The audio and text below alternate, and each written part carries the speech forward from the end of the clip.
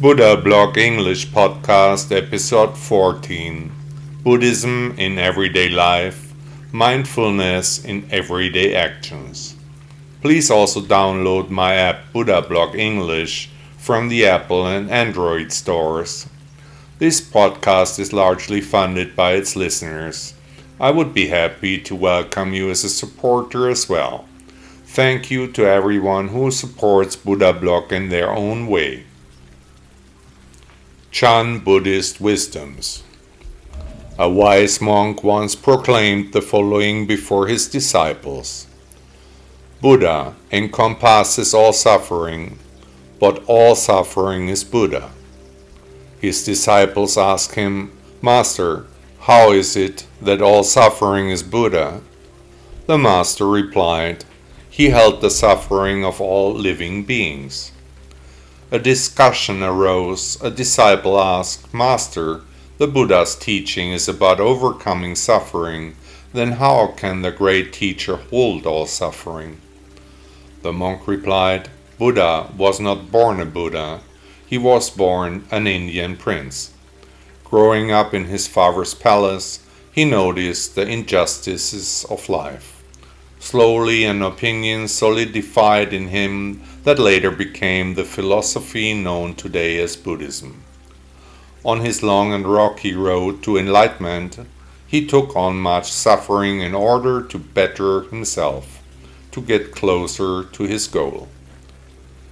Exalted Master, when all suffering fell away from the Buddha, when he found enlightenment, was this not his sacrifice invaluable to humanity, to his followers? Yes, spoke the monk, the sufferings on this path Buddha also took upon himself for us, his followers on the middle path. He showed us, by his example, a way out of the everlasting cycle of suffering. Thus Buddha encompassed all suffering, but all suffering was gathered in Buddha. O Venerable Preceptor, the teacher of all teachers established his philosophy when he found enlightenment.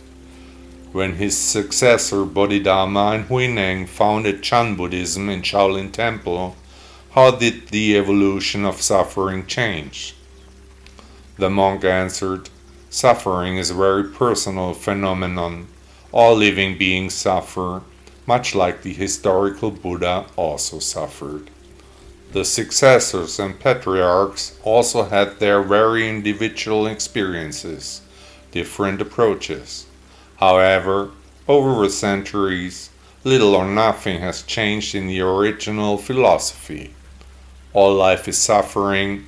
The truth about suffering hovers over all people, but through the Buddha's worldview, a way out of the eternal cycle of suffering is offered. For modern people of today's 21st century, this means that we will also suffer as long as we have not implemented the Buddha's teaching, as long as we are attached to things, as long as we wish and want to realize our goals. According to Buddha's teaching, everything will come to us as it should. Nothing we can do to change it. One wisdom of Chan Buddhism is to sit better and wait for things to develop.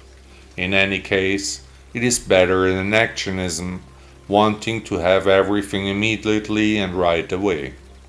Suffering arises from desiring and wanting, because not fulfilling those desires brings us suffering. The Russian writer Leo Tolstoy once said, Boredom is the desire for desires. Great things come. Great things usually come about very slowly. They develop over a period of time. They don't just appear. Good things take time, as the saying has gone for centuries. And even in our youth, we heard from our mothers that we should go slowly and proceed throughly. When great things come into being, time goes like the waves. Slowly events land on the beach of life. When we look at history, we notice that events have begun far in advance, building on many circumstances that accumulate to a conclusion. If we are honest, then we can predict developments, see many things that develop as our future. But most of the time we prefer to suppress the things that develop, namely when these prospects frighten us. Those who are honest with themselves, the ones who can notice such things before they arise, will achieve clarity and live more contentedly. What about the Buddha's teaching? Is it also such a big thing that is emerging? Over the centuries, the teaching of the great teacher has constantly changed, and sometimes followed by many followers. In other periods, his words were almost forgotten. In today's troubled world, his example offers people support and orientation, a spiritual harbor.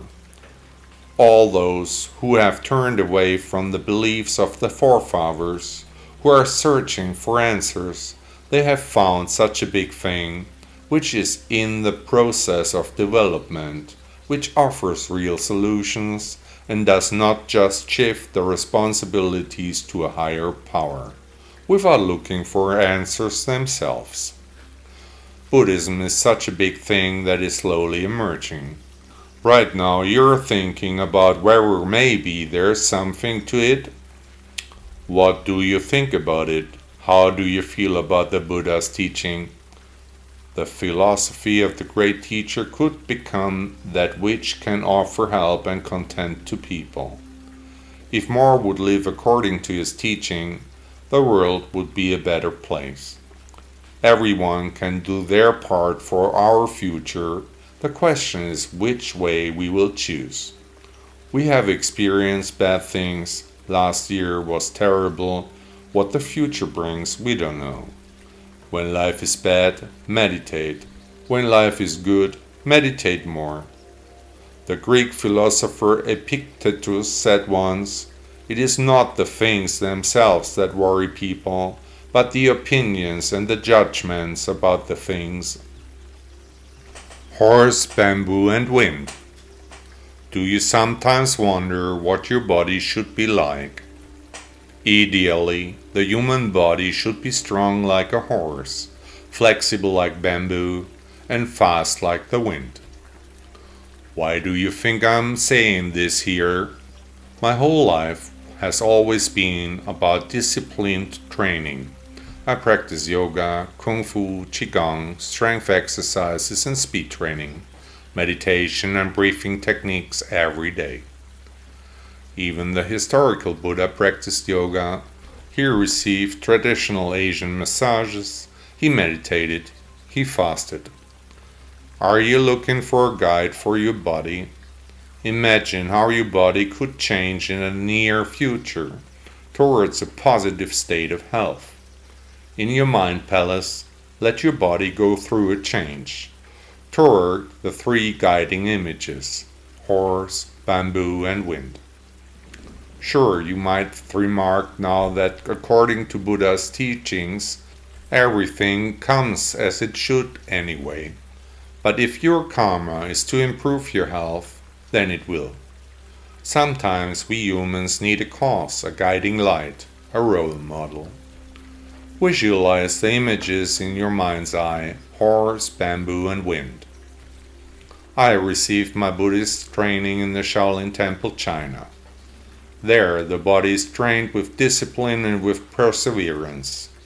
In Western culture, we know the sentence, "Only in a healthy body lives a healthy mind. Mens sana in corpore sano." In the Chinese monastery, strength, endurance, and speed are taught. Over many centuries, the methods have passed from the master to the student. What about you?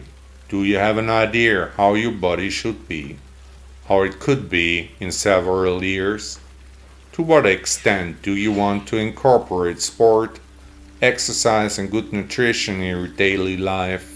Where do you see yourself, your body, your health? The horse stands for strength. The bamboo symbolizes flexibility. And the wind stands for speed. Can you imagine adopting these guiding principles, adopting them as a motto, so to speak?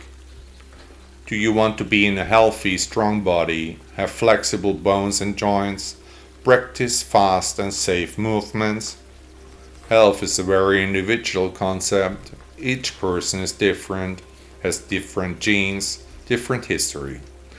Training must therefore be practiced differently for each individual, always according to their capabilities. If you manage to enter the guiding principles horse, bamboo, and wind in your mind palace, then you are on the good way. Because one thing is certain, the way is the goal. The former spokesman of the German bank Alfred Herrhausen once said, "We must say what we think, do what we say, and be what we do." Feelings of guilt. Yes, the feelings of guilt, they plague us a lot. Who doesn't know these cheesy feelings? Has one once again screwed up something? Done something wrong? Did you behave badly? Maybe you made a fool of yourself? Usually the guilt feeling follows a wrong reaction, a lie, or a bad deed. Some of us also blush, sweat, and have nervous reactions.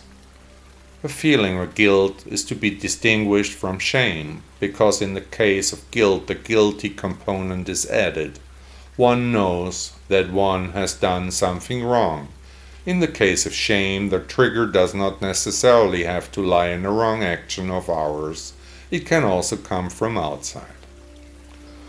According to the shrink Freud, the feeling of guilt is triggered by our superego, where social values are to be imposed. If now these values are violated by our actions, then unconsciously feelings of guilt arise. So we have trained the superego to ourselves by building the filters in front of our thoughts through which we see the world. Starting from our childhood, through the upbringing of our parents, the imprint of adolescence and adulthood, the filters determine our thoughts, the violation of the structure of our ego makes us feel guilt. A large part of the construction of this superego also comes from fears.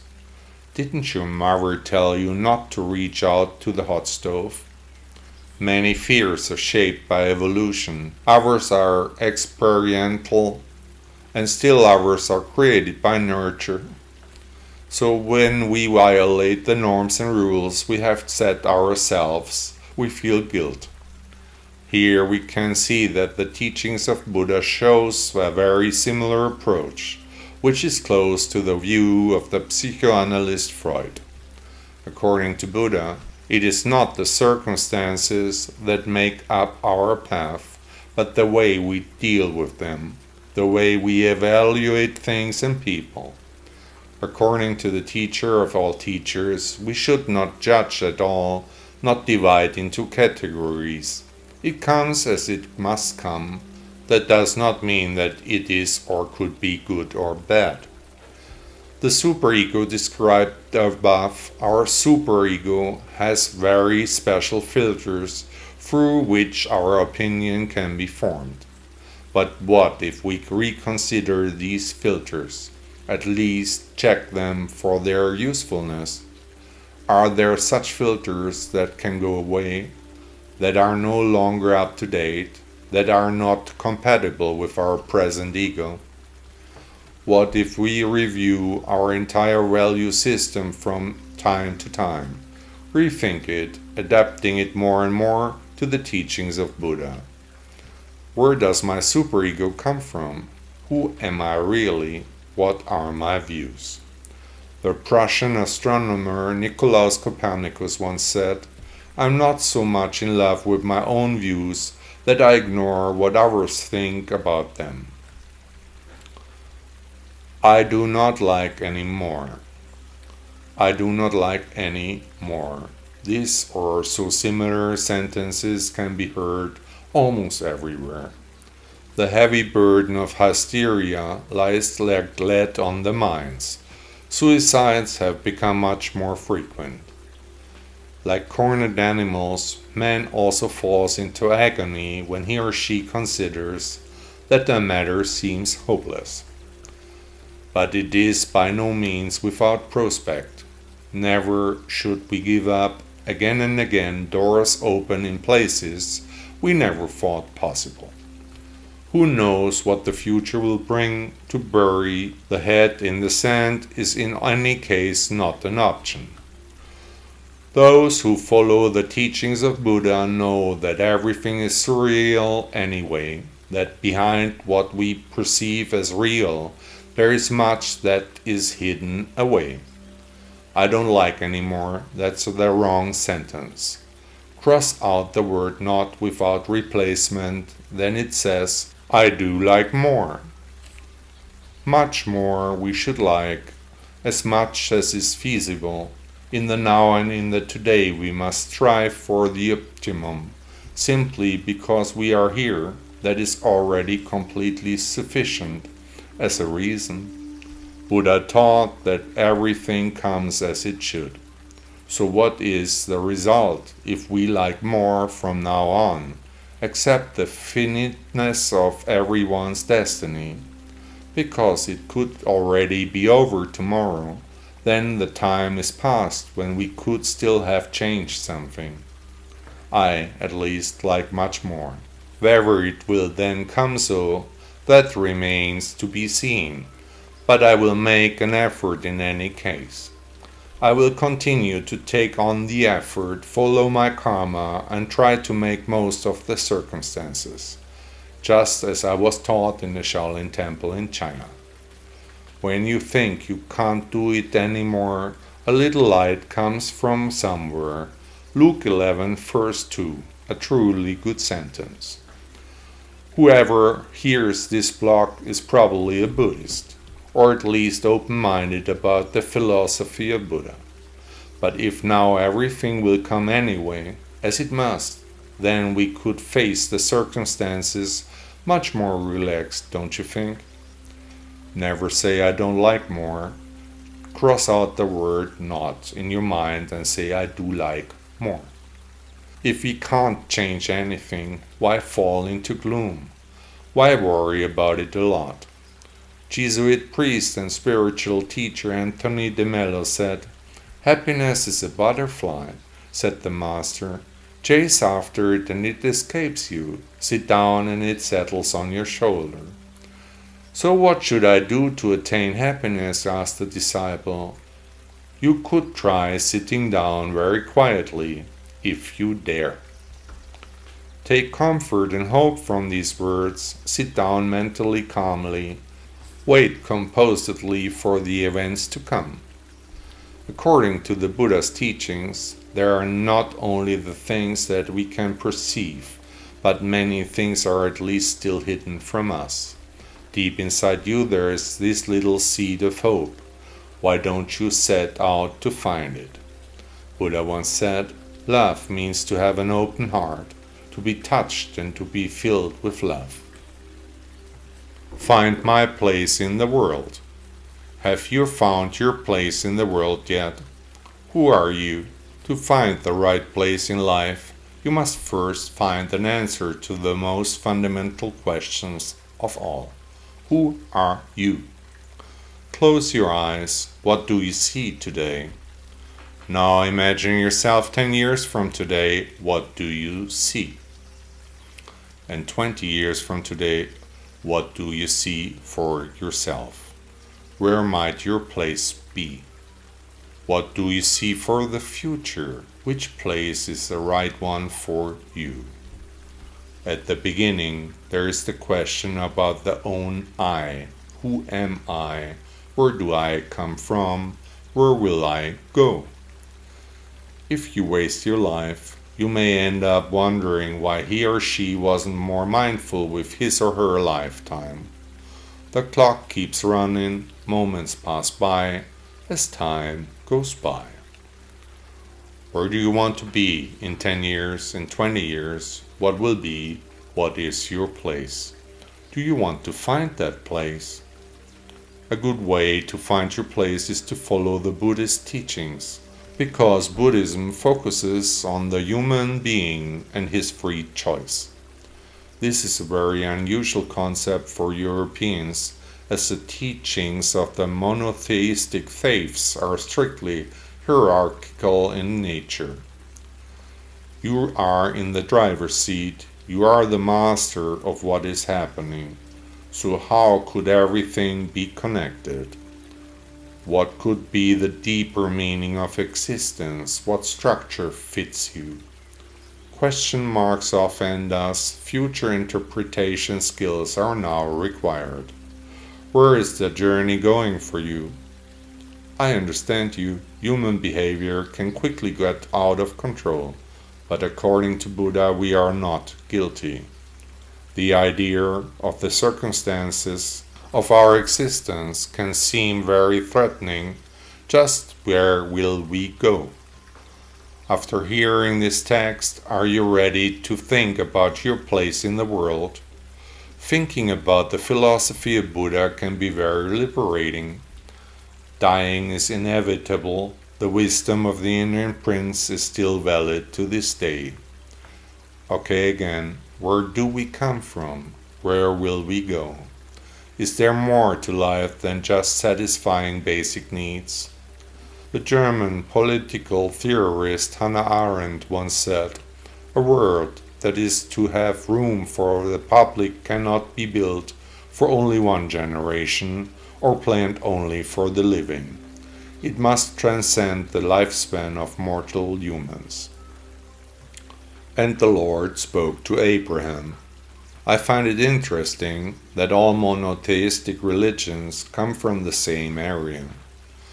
Polytheism underpins little. Genesis shows stories. Fact or fiction, real or not, who wrote what and when. And the Lord spoke to Moses. Today there are 5 books of Moses. On close examination, it was certainly very crowded on that ark. The flood hypothetically lasted for centuries. The Father of all tribes drew attention to God with letters on a stone. The words I understand, but their meaning just not.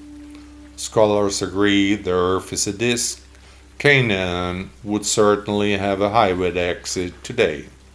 The story of the Exodus is still effective as a message today. The work of Buddha provided other, new ideas with a concept, deeper meaning.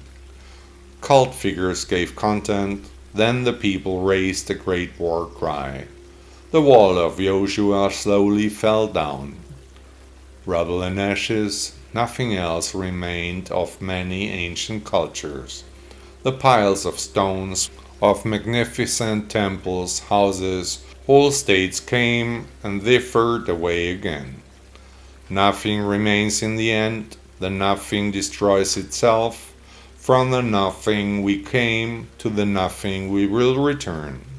Is that so? What was there before us? What was it like? What values have we adopted?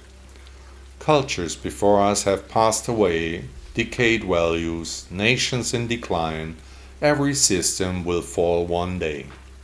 All things and people will turn into dust one day. Nature will find its way. Every old chart of clay shows antiquity. Bones collapse into new egalitarianism. How did the religion that rules here come over my ancestors?